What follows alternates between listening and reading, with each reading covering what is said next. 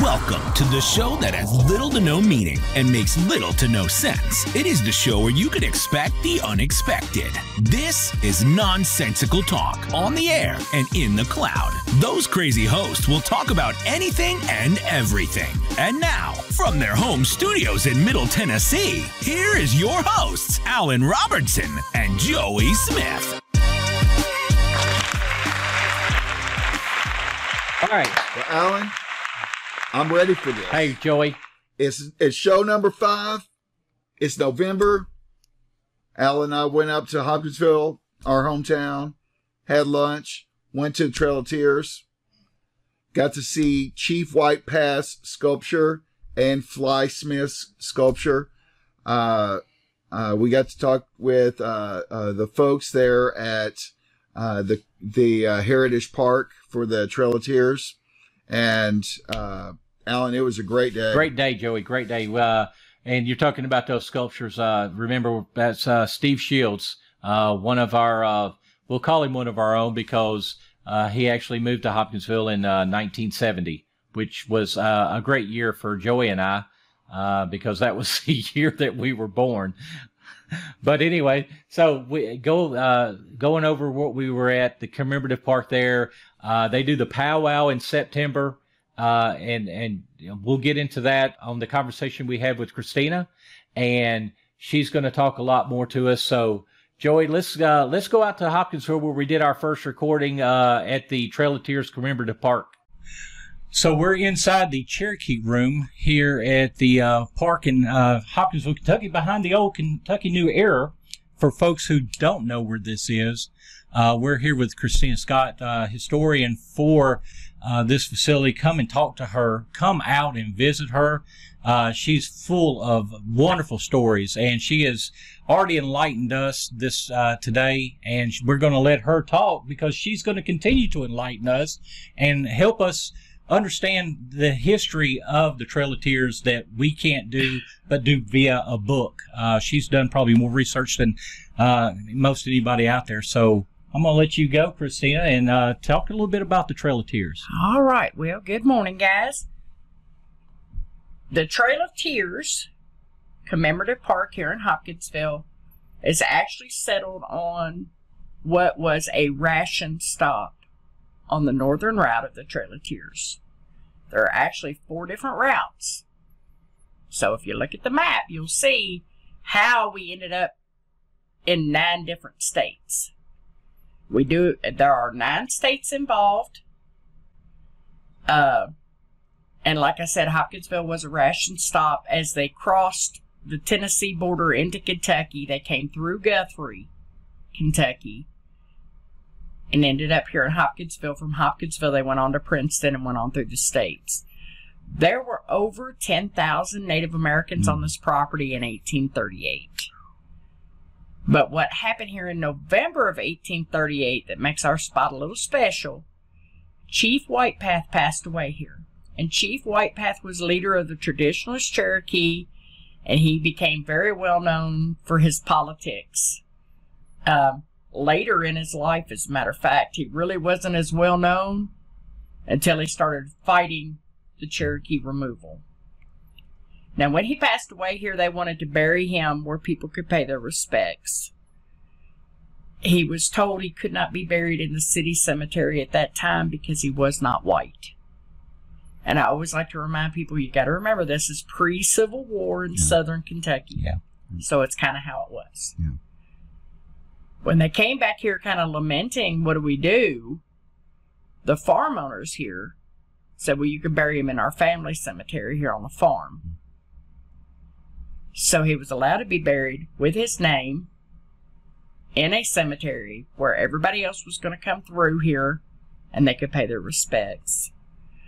On the very same day, Chief Fly Smith, see? I messed it up too. We messed her up earlier. We were I talking said Chief about it. Fly Smith, and she said, "Let me correct you." Before we were recording, And now you got to correct me. and no, Fly Smith also passed away on the same day, and they were assuming he was a chief, and so he was allowed to be buried with his name too.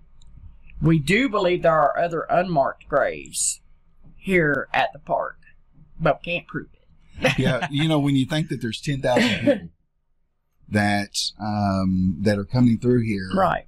and that we only know of 2 that died in that 24-hour period, statistically, there Right. probably were more. And there have been studies where people have said others are buried here, others were born here.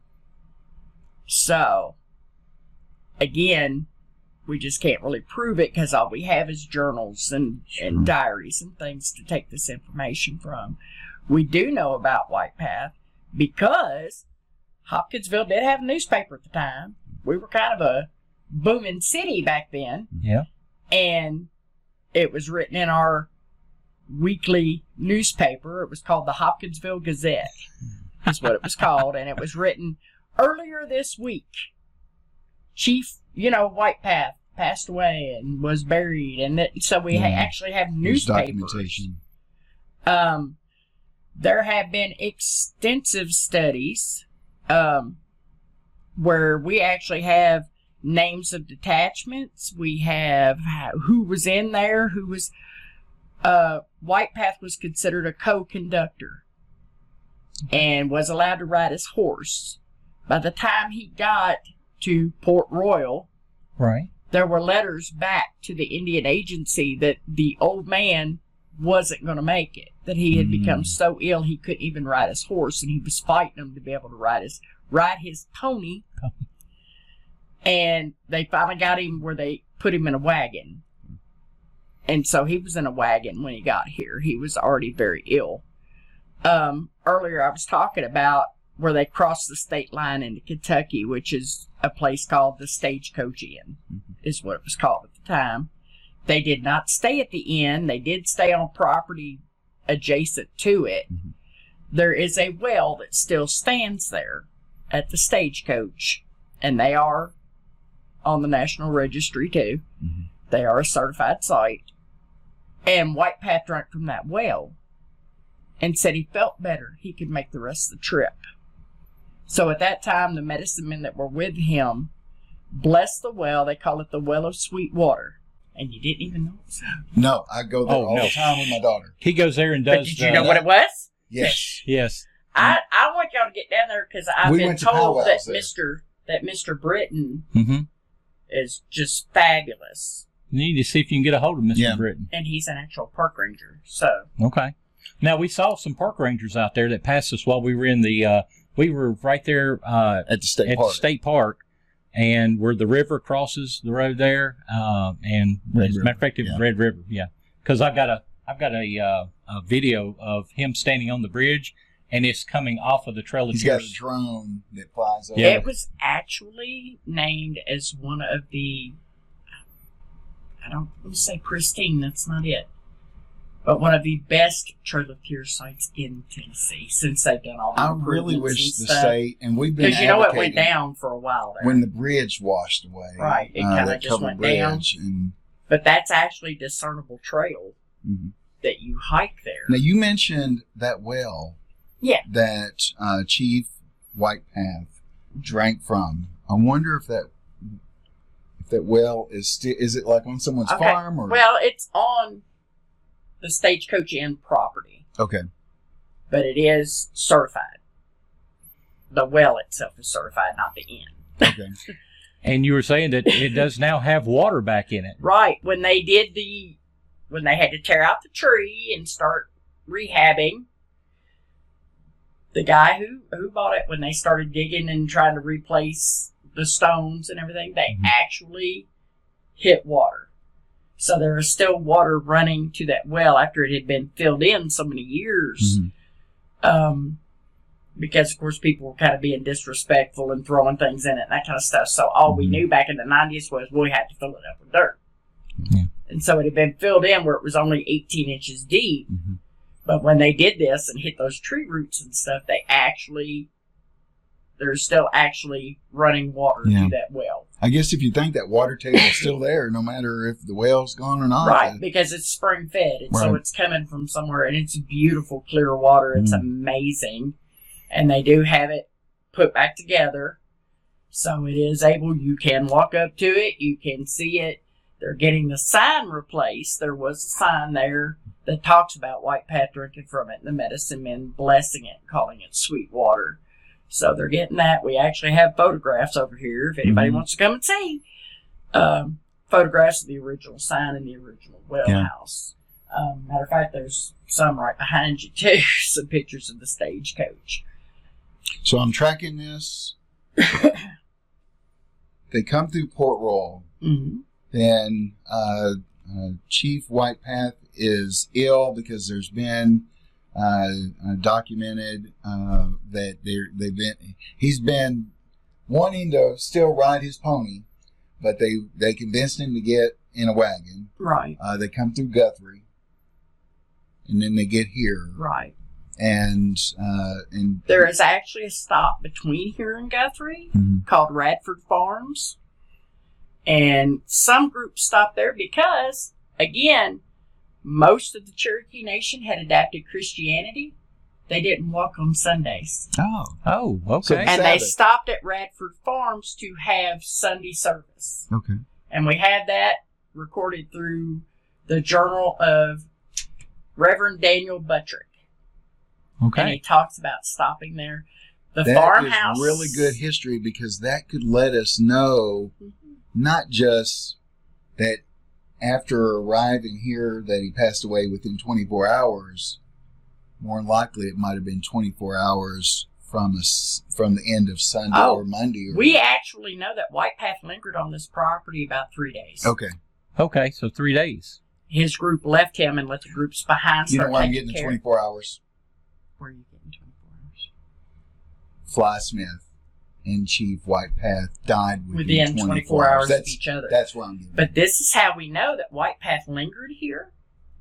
Because of having records of the detachments. Fly Smith was 2 detachments behind. Oh, so he wasn't even on the same detachment. So They were not the same group. They didn't even know each other. And that makes sense. When you have 10,000 people, Right. They didn't even know each other. The one in the front and the 10,000 person didn't arrive at the same time. Right. The groups came through, 2 to 5 days between each other. Okay. And we know this. Fly Smith was this many detachments behind White Path. We also know because Reverend Jesse Bushyhead, who was a full-blood Cherokee but was a Baptist minister, he went away to school to become a Baptist minister. Mm-hmm. He was in Fly Smith's detachment. Okay. But he was also friends with White Path. Oh. Even though White Path was leader of the traditionalists, which means he was probably not a Christian. Okay. But Reverend Bushyhead is the one who buried White Path. Okay. So, see, here we are. We were talking earlier about societal, you can't do this, you can't do that. Here we are, 2 totally opposite men who were friends. Right. And so he kind of made sure that White Path was covered all the way around. You're getting the Native American side, but I'm going to make sure you got a Christian burial too, like it or not, to be sure you're covered. Right. But he went to school to become a Baptist minister. A lot of people don't realize the education level of the Cherokee. John Ross, who was our principal chief for like 40 years, actually was a Harvard graduate. Oh, goodness. Mm-hmm. He was only 1/8 Cherokee, but he became our principal chief. Right. This blood quantum that they do now really didn't. I mean, he was 1/8 Cherokee, but became principal chief. That's like being the president. That's over everybody. But he was a Harvard graduate. That is Pretty much owned Chattanooga, Tennessee, as far as that's concerned. He and his brother had a shipping company. His group went by boat, by the way. They went the water route. So he could take his boats. Right. These people are not dumb. No. Now, you mentioned John Ross. Uh-huh. Some of my readings and just watching YouTube videos, there was some of the tribe consider themselves siding with John Ross, and then the other side of the tribe. Can you explain some of that? Well, I mean, just like any other government, we had people that were like, okay, we're leaving. Matter of fact, we have several groups that left before the actual trail took place. Then you have the treaty party, which these were not so good guys who took money from the government and then took off. Now, is that that's what I was thinking at, that there was some folks who signed with John Ross of really trying to go the legal route of fighting this, and winning in court with Judge Marshall. And they went all the way to the Supreme Court and won their case. And, I always feel like, I want to say Judge Judy, like take them to court, and that's what they did. Because they lived as the Anglos. There was this treaty group that went and signed something. Yeah, these rotten behind everyone else. John Ridge, Major Ridge, Elias Boudoir, whose real name was Buck Wadey, and then one of the other Wadeys. There were 4 of them. And do you realize that in June of 1839? This is after everybody had gotten where they're going. All of those men, 3 of them, John Ridge, Major Ridge, and Elias Boudoir, were all 3 killed on the very same day, at the very same was time, telling me this. in 3 different places. Yes. My mother used to call it the Cherokee Mafia. Yes. Because nobody ever was... I think those treaty guys ended up dying pretty soon. And it was June. The last group got there in March. June, they were all killed. One was hatcheted. One was knifed and one was shot. The other one was like away in Arizona or something. He went so they didn't catch him. But they were in 3 different places at the same time of day, on the same day, killed. That, yeah. Kind of coincidental. And nobody ever said a word. It was like they never found anybody who did it. Nobody ever claimed it. Nobody. Well, you said that they were their own police. Hit on them. They were their own police. So those were bad guys. Oops. How did the Cherokee Nation that sided with John Ross, how did they first find out that some treaties, that this group has went and signed this treaty that they're all believe? Again, the Cherokee were very educated people. They did have meetings. They did have. I'd hate to be that person and go, "Hey, we signed a treaty yesterday." Right. I don't think they did, because really they took off. Or did they went out west. And then the government just showed up? Pretty much the way I read it and understand it. Yeah. I mean, John Ross making an announcement to the people, look, so many of us are dying, let's just go. Yeah. Let's just go, and we'll fix it after he calms down. Yeah. Because you have to realize Andrew Jackson built 15 stockades on the Georgia-Tennessee state line and one in Fort Payne, Alabama. And basically the state of Georgia declared itself to be sovereign. So then they passed all the laws going, Indians can't own property. Indians can't vote. Indians can't. You can't have your religious meetings. You can't. That's how a lot of times they ended up in Red Clay, Tennessee. They came across the state line to have whatever meetings or whatever they were doing. Then it got nasty, because these are the last ones who were like fighting the removal. Mm-hmm. So then they would just arrest them for nothing. They go and grab them out of the field. Oh, you're an Indian. Watch this. And they would put them in the stockades. Many people died in the stockades from dysentery, exposure, that type of thing, because they were big cattle pens. There weren't buildings. They weren't jails. Right. They just had the big tree fences and locked people up there. Well, of course you're going to get dysentery. You think people are using the bathroom just anywhere. They're just throwing food at them. They're doing, and these were the people who were fighting, no, I don't want to leave. Right. And that's why they got it. There are several groups, like I said, that actually left before. They're like, we got to get out of here. Mm-hmm. And they would just go. Or there's people like my family's story. They hid in a cave. They ran off, hid in a cave. When it was over, they homesteaded a farm. That farm was in my family. I was telling him earlier it was in Humboldt. So they went, West Tennessee and down near Milan. And had a cotton and hog farm. That was in my family for over 100 years. My father used to make us go pick cotton so we would stay in school and not have to do that when we grew up. Okay. That was his thinking. I'm going to make sure this hurts so you never want to do it, and never, you better stay in school. So you have those stories like that, or those that escaped over the mountain, because if you stop and think, there's so many Cherokee in North Carolina. Yeah. Yeah. He didn't want North Carolina. He Just wanted wanted that little Georgia. spot at the foothills of the mountain where Tennessee, North Carolina, and Georgia meet. 'Cause that's Where they found gold. You know? And you think about it, if you go back in Georgia history, at one point in time, Georgia was a penal state. They Okay. sent rapists, murderers to Georgia to break rocks. Because where in America do we get marble? The state of Georgia. If we're not ordering it from Italy, you're getting it from Georgia. Mhm. Prisoners were down there breaking rocks. Somebody hit gold. Because you know, at Stone Mountain, it's Yeah. marble. Yeah. You know, it's all marble.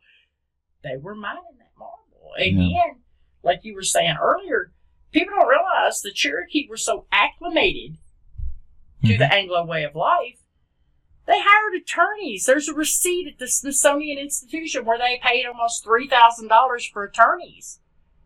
And here's Chief Justice Marshall going, you can't do that. Andrew Jackson's like, you want to stop me? Come stop me.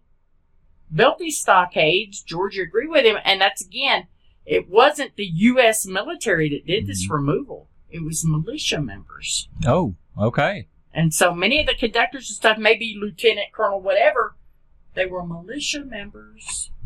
And they may have been military before, but they were like off-duty U.S. military. They were doing it as a side job. But you also don't realize when the Cherokee went and said, okay, that's it, we're moving ourselves if you let us wait till fall.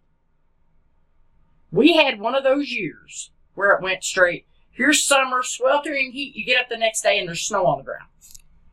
There was no fall. Right. And that's why even they say in the newspapers in November of 1838, when Chief Whitepath passed away here, it was sleeting. The ground was already frozen. It was miserable already. Usually the first week in November, our trees are just starting to turn. Yeah. We hadn't really gotten into it good. We don't snow till January. Right. You know, I don't think I've seen a white Christmas in ages Right. because it just doesn't do that here. You're going to get Valentine's Day snow. Right. You know, and that was the kind of year it was. And we actually have, from the Smithsonian, we have meteorological reports throughout the whole thing. We have food. Like I said again, each group that came through had a conductor, had a co-conductor, had members of the light horsemen, which are the police. Each group had either a missionary or a minister with them. Each group had a doctor or a nurse with them. They made sure everything was covered as best they could. There were wealthier Cherokee, and usually the wealthier Cherokee, they'd come up, knock on the door, and go, okay, you've got 30 minutes, get what you can get, and come with me. Because then they wanted to put those homes in a land lottery. And that's what Jackson did. Whenever they cleared out a cabin, we had businesses, homes, farms, everything got put in a land lottery. Now, if they just wanted, there were those who wanted to loot and burn.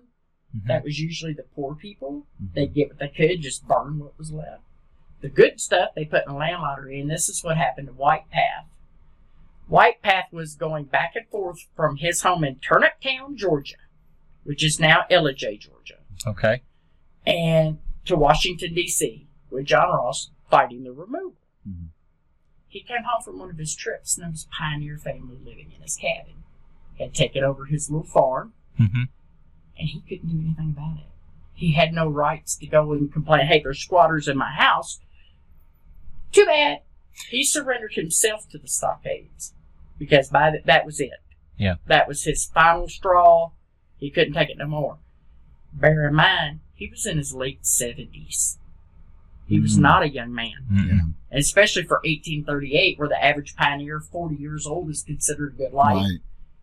He was in his late 70s. And he turned himself into a stockade at Rattlesnake Springs, Tennessee. And that's where he walked. He was in the stockade almost a month before he left.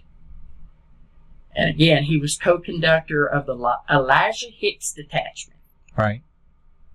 And got to ride his horse, like I said, till he just couldn't, at the Tennessee-Kentucky state line, he just couldn't do it no more. But can you imagine you're away on vacation or you're away on your job and come home and there's somebody in your house and you can't do anything about it?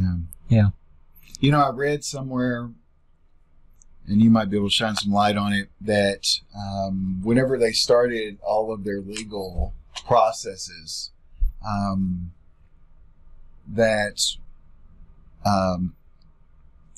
they were recognized as their own nation. Yes. And so one of their very first legal processes or challenges was, if you're your own nation, your case can't go to the Supreme Court, Right. because that's the Supreme Court of America. But And so again, they were had to get- suing an American. And they had to get someone else to file the federal lawsuit for them to start the whole Right, process. right. So Well, again, that's why they hired attorneys. yeah, Yeah. they were And hitting it's those just like things, us. yeah. If we had someone from a different nation and they wanted to bring a lawsuit, what would they do? You know, Yeah, I'm they would speaking have to- for, even right. though, because the offense was by. I mean, think about this too. Yeah. They had the bravery to sue the president. Yeah. You know, I don't care who you are, we're suing you. Well, that didn't work, because back then the president could do what the president wanted to do, Yeah. regardless. Even though we had the system set up with vetoes and this, Right. wasn't working when Jackson said, and you've got to remember too, he was actually retired from the presidency by the time all this went through court and did all this. 1838, he was already retired. He was sitting on his At the porch Hermitage. down there in Nashville. Didn't they come What? through and he refused to let them stay on his Well, property? I don't know if he refused to let him stay on the property, because I don't think that was even an option. I don't think they would have even asked. Okay. An old story is, and again, I have to say an old story because there is no proof, but they say he sat on his front porch and waved when the groups walked by, Really? because they did march right in front of his house. And the Native Americans were told, do not look in his direction, do not bow your head down, keep your head up, walk straight ahead, do not acknowledge him. Because, of course, in Cherokee culture, one of the biggest disses is you don't look somebody in the face when you're talking to them. If you don't acknowledge they're there, they're dead, they're ghosted. And so they were told, and never ever let your head be down to show that you've been beaten down. And of course, that's an old story. Of course, people embellish on, oh, he was drinking a glass of, he was drinking his sweet tea and waving and doing. There's a lot of history on, and I do know that there are people who put Jackson up here. Okay, he's the only president in the United States we did not have national debt under. Wonderful. How many banks did he close to do that? Right. You know, he did have he was kidnapped, he was shot, he was stabbed, he watched his mother be killed in front of him. Wow. Yeah. But he was a dirty dog. Those things may have produced, Right. of course we Well, don't.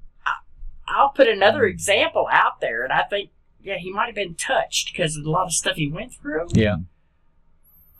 Dragon Canoe, who was a Chickamauga chief, which Chickamaugas are a branch of Cherokees, and we're talking way, way back.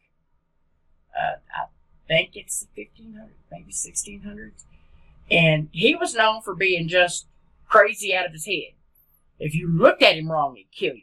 He was a war chief, so he was always starting fights with people.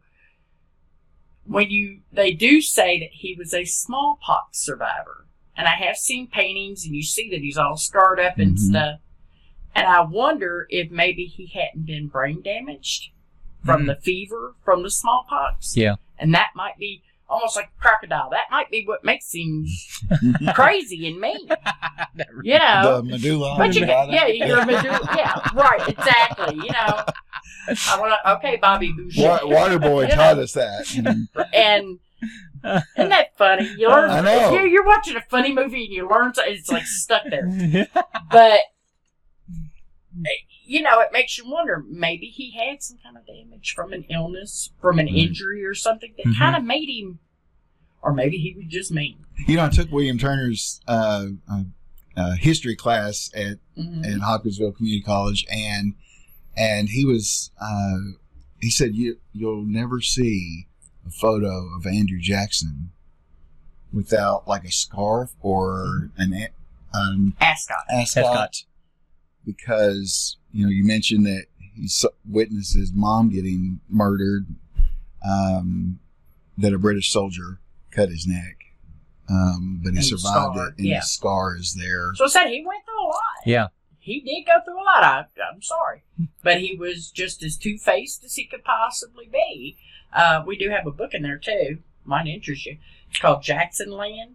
And see, just seeing the title of the book, I would have been like, I'm not. Well, the Trail of Tears. We're in the Pennyroyal area. Right. Some say the Pennyroyal. I still have that. I know. We still have a bad, Pennyroyal. And people will go, what's that? It's like it's a flower. And they're like, no, it's not. It's like, no, it's Pennyroyal is the flower. And it's just... Pennyroyal. But west Southern Kentucky, we murder the language. lakes is called the Jackson Purchase. Right. And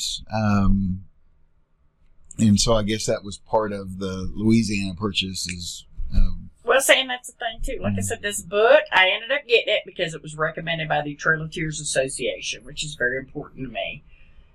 And it basically shows, here's Jackson's policies, here's Ross's policies, here's Jackson's, here's Ross's. And it's really, really cool because we have another book that was written years ago called The Rise and Fall of the Cherokee Nation by John Ely, which has been the book. You have to read it. That's the book. And people are like, wait a minute, this doesn't make sense. This doesn't make sense. Somebody finally wrote the book to explain that book. Mm-hmm. And it's really great because it does show the difference in the men. Because John Ross was a politician.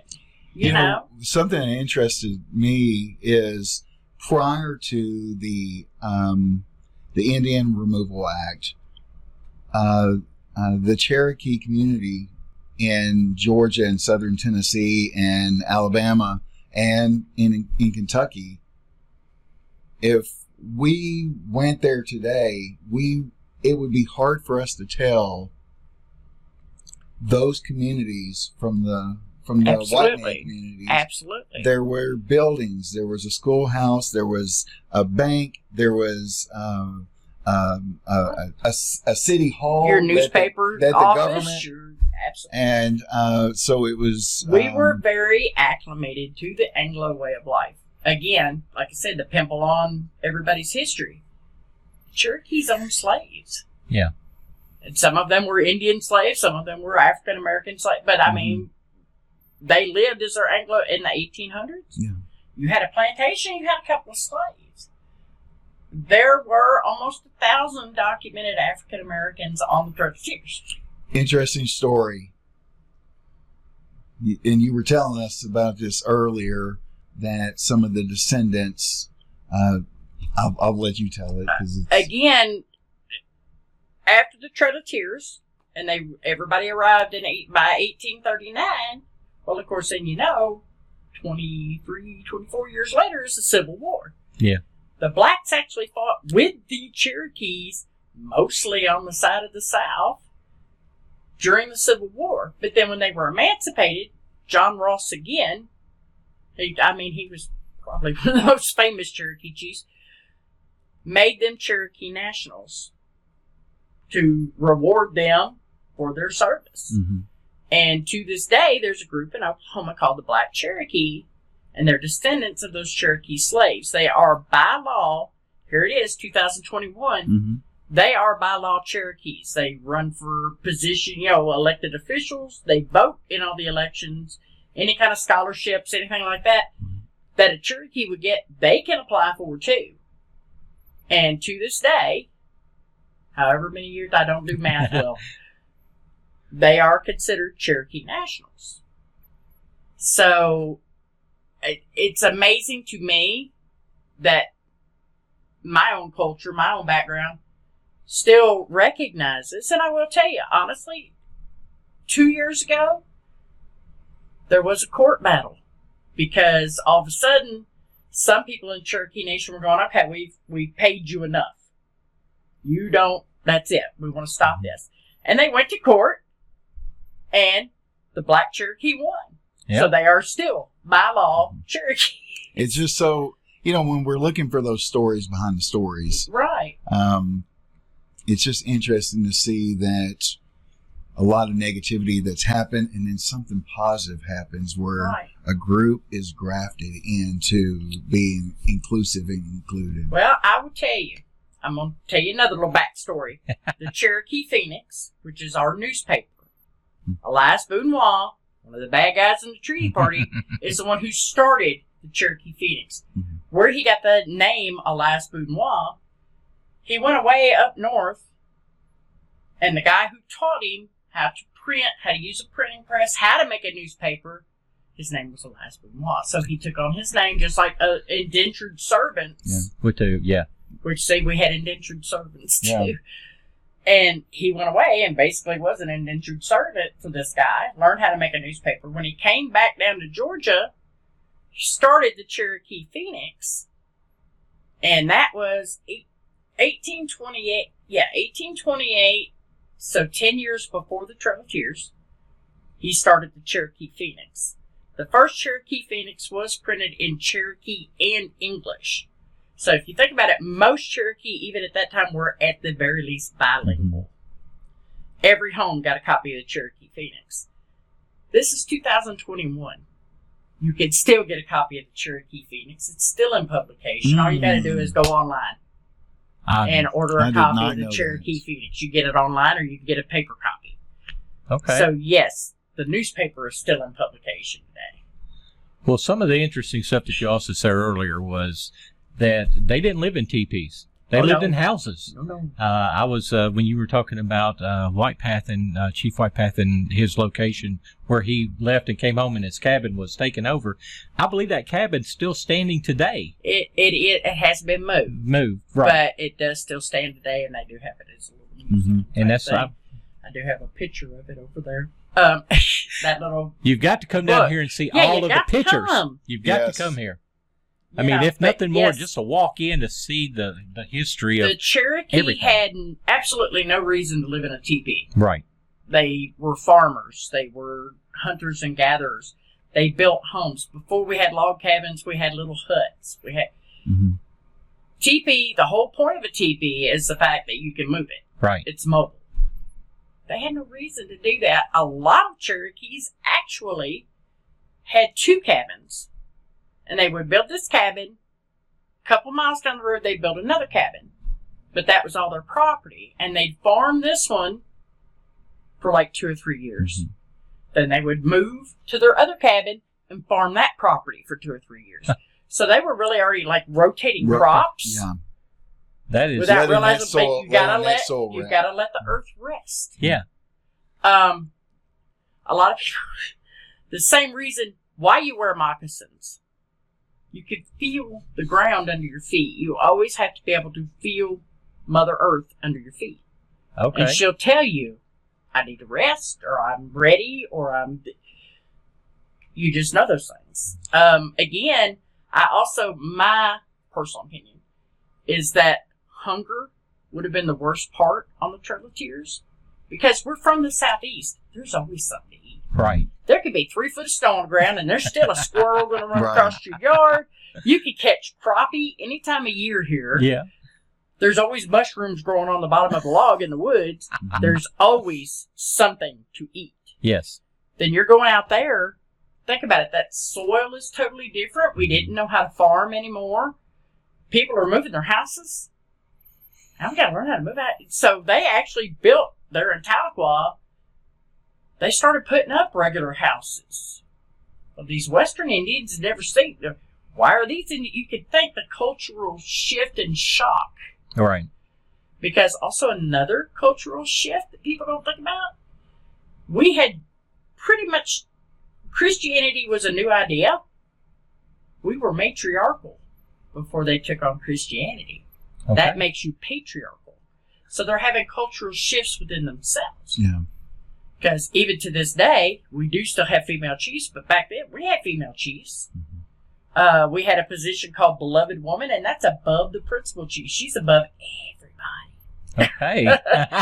And another theory is that possibly the Powhatans may have been matriarchal, and that's why when Pocahontas told her daddy, "You can't kill John Smith," that's why he stopped. Because if you Oh. go against Beloved Woman, penalty's death. I didn't know. Oh, That's yes. wild.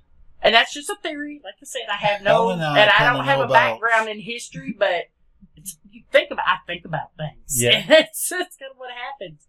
But it's a theory. If they were matriarchal, and she said you can't do that, it doesn't matter if she's 12 or if she's 55. You don't can't- go against beloved woman. Alan, I agree that we've experienced that. And you don't go against beloved We have women. beloved women Well, at So we home. must I have will that. tell you, do you know that a Cherokee woman could divorce her husband?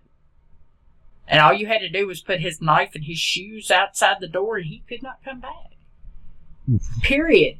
I used to do that to my husband all the time. I'd put one of his slippers That's outside. quick claims court right there. Well, I put one of his slippers outside, and then he said he knew he better go get, takeout or flowers or That's one step candy close. just to put that shoe back inside. But it's because the women owned all the property. And that's where a lot of people, when they're tracing their genealogy, they'll hit a roadblock and they can find nothing. Because as Anglos, we've been taught your daddy's name, your daddy's name, your daddy's name. Mm-mm. Your daddy's name didn't mean anything. That's why we also kind of hate the term Cherokee princess. We weren't a hierarchy. Yeah. Chief is an elected official from way, way back. You weren't born and the medicine men go, ooh, you're now going to be raised to be a chief or this, that, and the other. Right. They may pick a boy and go, boy, you're special. Doesn't mean anything. He has to be elected as a chief. So there was a democratic process Absolutely, even back in then. the Cherokee Nation. And so being the chief's daughter, well, you better behave because people know who your daddy is, but it doesn't make you special. You got to run for your own position. Right.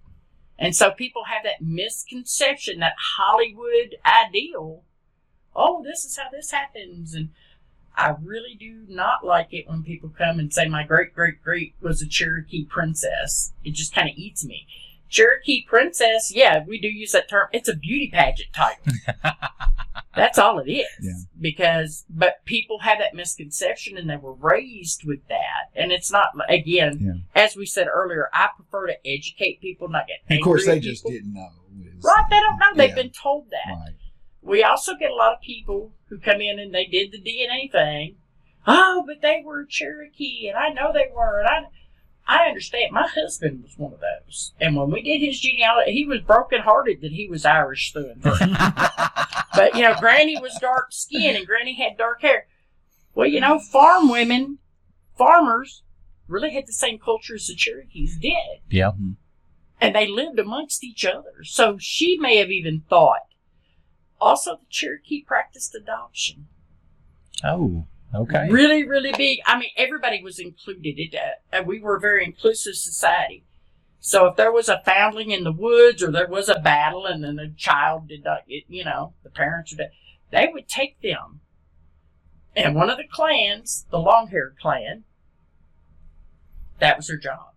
And they take people away and they teach you all the laws, rules, and everything of Cherokee. And it's almost like waving a magic, okay, now you're a Cherokee because you promised to live this way. Right.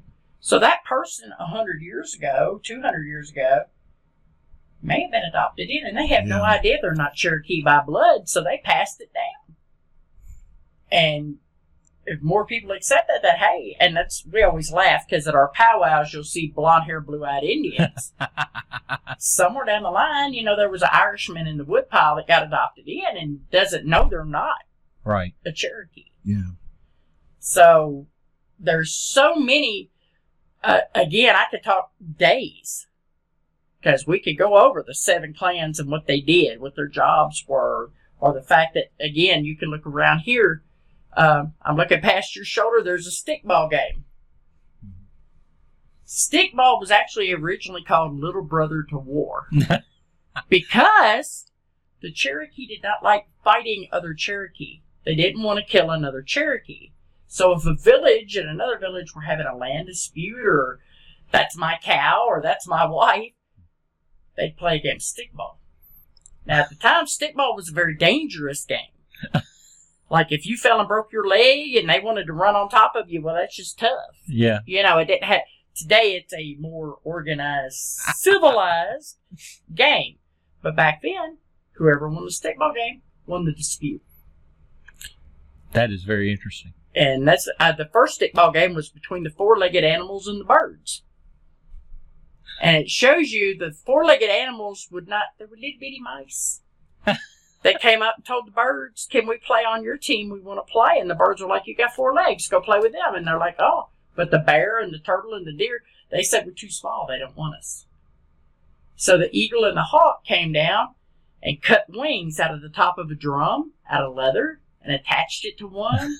Then the other, they didn't have enough leather left, so they pulled him until his skin stretched between his arms and his legs. They made the first bat and the first flying squirrel. Oh, no. And the bat could, fly all kinds of crazy, and the flying squirrel was way up in the trees. They ended up getting the ball and winning the game for the birds. So that's how we got a bat and a flying squirrel. That is neat. It is. Your story just brought that to life. The whole story, it talks about the bear lifting logs, like lifting weights, and, and folks, you're the going to have to go turtle to YouTube to polishing watch his this shell. So yeah, I got stories. Yeah, we'll show that. We'll certainly show this graphic, but this is out of everything that's in this room, everything that you see here, there's one thing that tells a story. Because I know that everything tells a story here, but there's one thing that I know is a story that you'd want folks to know this story, so they'll come here and get to see everything in here. What would it be? I can't. Yes, you kind of like telling your mother, which one's your favorite child? Yeah. You can't. Because, the story of Sequoia, and I like to get into it about this time of year. Sequoia, and everybody knows, most of them is Cherokee. He created the written language for the Cherokee. And you got to remember, like I said, we were already educated people. So the first book that was translated was the New Testament of the Bible, which is a hard enough book to translate. Right. Was translated from Greek to Cherokee by a 15-year-old boy at Brainerd Mission School in Tennessee. But previous to that, when Sequoia was creating this language, he became so obsessed with written language and passing messages between people great distances. He's out there with big old catalpa leaves, great big leaves. That's why they're called talking leaves. You'll hear books called Talking Leaves. And he's making symbols. He'd taken bark from a tree that had been struck by lightning, because it's like charcoal. He's writing on these leaves, and he's making weird signs, and he's making weird sounds. His wife thought he was conjuring spirits and accused him of witchcraft. He went on trial for witchcraft. Oh my goodness. Good Lord. He had to prove that he was trying to educate the Cherokee people and not conjuring spirits. He was able to prove that, but his wife was still so angry, she burned his work and divorced him. He had to move away and start all over again. It took him 12 years to complete. So he obsessed but he was a silversmith and dairy farmer, and he wasn't out there doing his work making money. He's out there making weird sounds. He actually then was sent village to village to teach every Cherokee to read and write. It's called a syllabary because each of the symbols is a syllable in a word. So, basically, it's phonics. Oh, okay. There's 86 symbols. In that frame.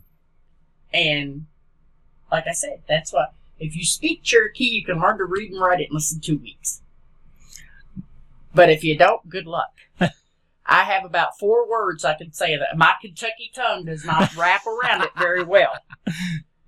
As we said, I think, in our third podcast, we talk with a drawl. So I have friends from way up north, and I always tell them, I hear Southern slow down. I cannot. I hear in Southern, and I speak in Southern. I even told you on the phone, I feel like I sound like cornbread, so there's no telling what your folks are going to hear. That's okay. We're all from around here. Most of us are, anyway. And I would like to tell y'all, too, while I'm thinking about it. Sure. My cabin is almost 200 years old now. This is an 1800s log cabin. It's 2 rooms with a loft, so it was a pretty fancy cabin. The earliest owner we can find was a African American man named Sam Dillard. Sam Dillard. And to have this fancy of a cabin, he was either a freedman or very well loved. I mean, even most around here, we have a few of those shacks left. Yeah. And they are literally one-room shacks. Mm-hmm. So this was pretty fancy. Well, just this last podcast, we were in a one-room shack, the one that was built on the Bell property that was moved up there, and we were actually inside of it. And I mean, it's a room. Nothing as nice as this. Yeah. I mean, this was really. Well, we did move it here from a community about 17 miles out in the country called Julian. And we moved it here in one piece on a semi-truck. We didn't even disassemble it. And we had volunteers that came and re-roofed it, re-chinked it, built the cabinets. These are actually the original fireplace stones in it. We have a couple of real foundation stones under it. And we've been blessed that it's stayed right here, and it's happy here. I love it. There are actually 3 different types of hand-hewn logs in this cabin. And you can even see when you look at it, the hew marks where they axed it. Yeah. Also, you guys, I'm sure noticed because you're both kind of tall. The doorways are only 5'8". Yes. The average pioneer man in the 1800s was 5'8", and that's how they measured their doorways. But if you went into an 1800s Cherokee cabin, the doorways would be even lower. And it wasn't because they were shorter, it's because you had to come in bent over so you couldn't wield a weapon coming in the door. Okay. Interesting. So that's why if you look at a real old, now ours has been kind of changed to have bigger windows and that type of thing. But an original cabin would have had lower doorways, and it certainly wouldn't have had big windows like this. This is just a wonderful place to come. I don't know, all the years living here in this area and going over all of my senior year in high school in 88, going to the Kentucky New Era, I never looked right. Never looked right. And it's right here. Well, and also back then in 88, we were just a cedar thicket. Yeah. Nobody wanted this property because of the flooding. The New Era actually owned half, and the Morris family owned the other half. Mm-hmm. Well, way back when, it was 1987 that Ronald Reagan named the Trail of Tears a National Historic Trail and demanded it be preserved. We already had the documentation because of the graves. Right. And some very smart people, Miss Beverly Baker being the one, she was the one, got it all submitted, did all the footwork, and Ronald Reagan actually named us the very first certified site on the whole Trail of Tears. Awesome. Which I feel like Christian County should be more than proud of. Very much. Because there are now 73 sites in 9 states, and we were the very first to be certified, named by Ronald Reagan himself. If you look up the bill where he named the Trail of Tears a National Historic Trail, Hopkinsville is named in that bill. That is awesome. That is awesome. And once that started, we hit the ground running. Again, I like to tell people, be sure we are absolutely free. We work strictly on donations. I am a volunteer. The only thing we ask is be sure when you come, you sign that guest book. So I can send those numbers into national parks at the end of the year. Hey, we had this many visitors. We had this many, even foreign countries. And I add up these numbers every month because, of course, our Trail of Tears Association uses that too. And if anybody's interested, we do have a Trail of Tears Commission, and that is a volunteer commission. We meet second Tuesday of every month and discuss things like our powwow. Our powwow is our fundraiser for the year to pay the taxes and insurance. Now, the powwow, is it still happening at the fairgrounds? No, sir. We've had it here on this property for 30 years now. Okay. Where you been? Well, I've been our to... very first, I think, 3 powwows were actually over at the rec department by the fairgrounds because we didn't have this park yet. That's the reason. And I think we're on our 36. I think this past year was our 36th year. The only year we did not have it was last year due to the COVID. And that is, like I said, the first ones were to get the money to start this park. And that's in September. It's in September. The weekend after Labor Day is just the easiest way to remember it. It's Okay. always the weekend after Be Labor sure Day. to get down here for that. And we usually, in October, have a little event here at the cabin, which is called Adahuna, which is Friendship Day. And it's supposed to be like your fall, seeing all your friends, saying goodbye, we're fixing to go hibernate. We did not have it this year due to the passing of our commission president. Yeah. Which struck us pretty hard. But we'd like to invite anybody who wants to try for the event. You can either come and talk to me. Again, our Christian County Tourism Center is right on the same property, and they love to push me up. Let me call Christina, and she'll be right over here. I do enjoy volunteering, and I do it as a way in remembrance of my father, and then also of my mother, who did it for 20 years before she passed away, and I took her spot. So I've been doing this now on my own about 7 years since she passed away, 7 or 8 years. Well, And And we appreciate what you do. Yeah. Oh, and thank you. that stories are still being passed on, and that's one thing on our show. Al and I just do this as two friends that want to just tell stories so they're documented. And Well, And we we got, won't- and again, I have so many. I'm Yeah. telling you, I could start with the Come trees see- in the cemetery. come see I could Christina. start with the plants that I make. Please. My grandson is my helper. Of course, one of my grandsons, he's 14. He does my tobacco out front. We I be saw sure the we plant tobacco out there. tobacco because I actually had somebody come to me once and they said they thought tobacco was manufactured. What? And it was like, how can you? I guess because Welcome They're to not from Kentucky. Christian County. you know, and Yeah. I know they were from up north somewhere. Yeah. And I said, oh, no, let me show you. And again, if you look over here, you'll see this is Cherokee tobacco leaves. So you'll see how much smaller it is. I Yeah. do in the summertime, we plant Cherokee tobacco, then we plant Kentucky tobacco. Okay. Also, and I know farmers, my husband was a tobacco farmer. You know, they come up, oh, you need to top those plants. You need to get those flowers off. And it's like, get the no, red. I don't plant them to sell. To get suckers off. So you them. let I this- plant them because they draw hummingbirds. Okay. And there is a whole Cherokee story about the hummingbird saving the first tobacco. And they do, I'm telling you, I was covered in hummingbirds and butterflies this summer. That is When awesome. it starts blooming, oh yeah. So if you But want again, there's a hummingbirds, story. if you want hummingbirds, plant you a Plant at tobacco least the tobacco plant in your outside garden. in your yard. Yes. Mhm. And they will come. Don't forget, get down here. It's right here in our backyard. Come see Christina. She can tell you Bless y'all's heart. before we even started recording. I've got so many stories that did not make it onto this show that were very, very much interesting. And I wish we had a whole nother couple of hours to sit here and just I know listen. y'all to them. got to go see one of my favorite We've people. got to go see another. We've got folks to see, and we appreciate your time today and letting us focus on the Trail of Tears for our November podcast. We're going to try to get some of these photos here. Going to try to get them up on the website.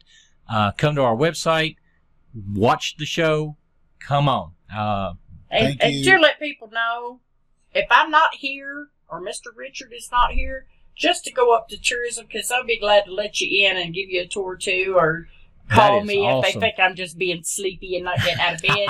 I am a volunteer, so I really don't have set hours, especially this time of year. Yeah. Our set hours are summertime hours, but I welcome anybody, and I love to come down here. I may have to bring a grandkid or two with me sometimes, but that's okay too. They like it too. And don't forget, this coming month of November, we got story time where Miss Scott. So far on Saturdays at noon, and everybody just bring a sack lunch, and I like to sit with the kids at my feet and tell them these wonderful stories, and then my sister will come and she'll help them make a craft that goes with that story, so they have a little souvenir. to take Get home. down here the month of November for the storytellers. Go to the website. All of their website is out there. It has all of the events. They keep it updated every week. There's something going on. We'll share this on And we will on our be on social our media. yeah. We social- also do have a Facebook page, which Yes. is Trail of Tears We'll Heritage tag you Center guys. on We'll tag Facebook, it. and that is me. Yes. So if you go on there, you're going to get an answer. You're going to get the information that I say. Awesome. And if you want to have a conversation with her, she will have it with you. Get down here. Okay? Yeah, y'all got Pack a more you lunch. bargained for, didn't you? Yes, ma'am. Thank you, Thank you, Christina. Thanks, guys. Well, Joey, we had a great time there at the Trail of Tears with Christina Scott. She is so full of knowledge, and there's so much that we listened to, we learned, stuff that you need to think about planning. You live in Middle Tennessee, Southern Kentucky, Middle Tennessee, whichever. Get to the Trail of Tears, Commemorative Park. Just remember, they are there. They have been there. They were the first park registered for the Trail of Tears, Joey. National Park Service, Ronald Reagan, out of all the Trail of Tears sites, that was the very first one designated by the president. And it's right here within driving distance of Middle Tennessee and Southern and Western Kentucky. And some other things I learned at this visit was about the Cherokee people and how traumatic this was, that this was closer to a civilized and acclimated community, where they were less like the other indigenous people and Native Americans, that they would build towns and banks. I thought that was so interesting that Christina was talking about. And what was some of the other things that you thought was interesting? The great things that I thought that were interesting was the actual Chief White Path and Fly Smith, the sculptures. I'm telling you that Steve Shields did a great job on these sculptures, and Joy and I, we were standing an arm's length away from them. We've got a picture on our website of us standing right there. Go to the website, take a look at all the pictures that we took inside. We were actually filming in the Cherokee room of the log cabin there that's located on the park grounds. Christina was so much full of knowledge with places to go. One of the places, Joey, is down by where you live, there in Guthrie. Yeah. Port Royal and Guthrie Road, that the Trail of Tears came through Port Royal, came through Guthrie, and Chief White Path was very sick. There's a lot of journals where they were trying to get him to not ride on his pony or his horse and ride in a wagon because he was so ill. But he stopped and got some water from a well that has been preserved by the national parks. And Alan, what was the name of that? The Well of Sweetwater.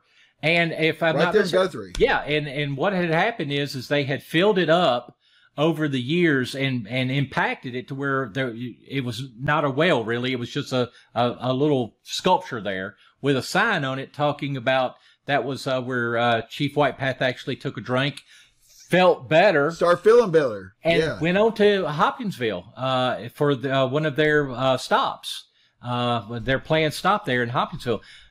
But since over the last couple of years, one of the trees that was right beside the well that had the sign on it that actually said that it was blessed by the Indian, the medicine men there, and that tree had to come down. But when they were going down to take the roots out of that tree, they actually started digging the well back out. And guess what, Joey? There was still water at the bottom of that well. They hit water. Yes. That there's still spring water hitting it. And so there's so much history around us, guys. Yeah.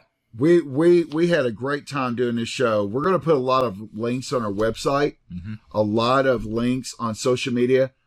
Go to the website, like it and follow it, and subscribe there by putting your email address in.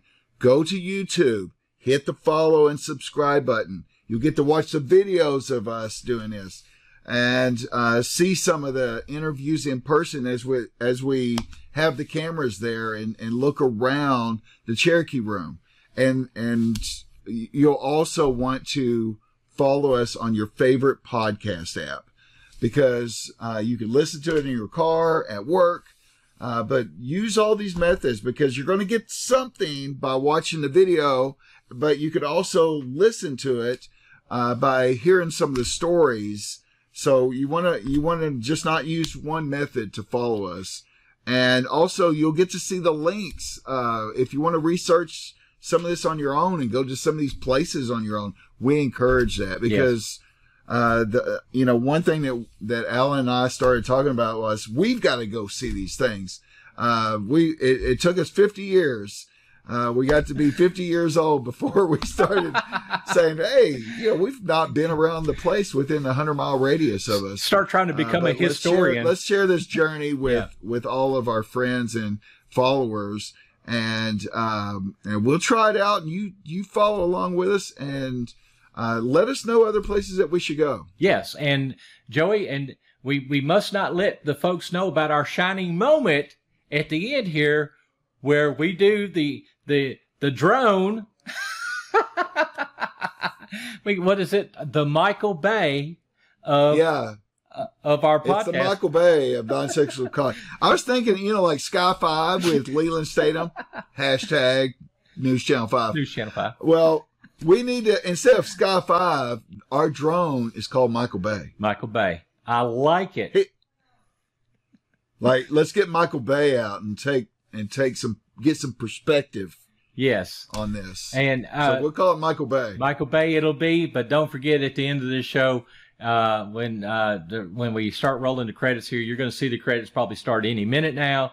But please go love everything that we've been to. Go to the Trail of Tears Commemorative Park. Like I said, Christina Scott, she is loaded full of information. She loves to talk, and we love to listen to her. Ask her about some of the stuff in her in the cabinets there, and everything has a story, and there's a story for everything there. So it's a great place to go. Great place to spend a couple of hours. Walk the grounds. Go to the gravesite there. The only two that they know of that are actually named grave sites of the Cherokee Indians there in Hopkinsville.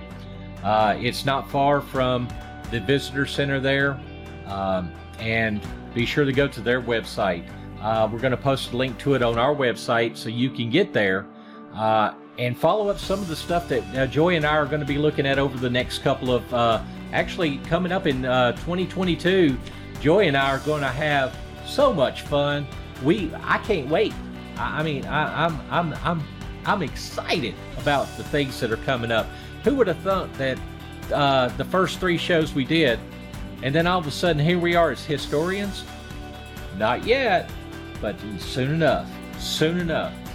Get out. Thank you. Yes, get out for all of the kind words that you've said, yes, and all the messages that you've sent us. I'll tell you what.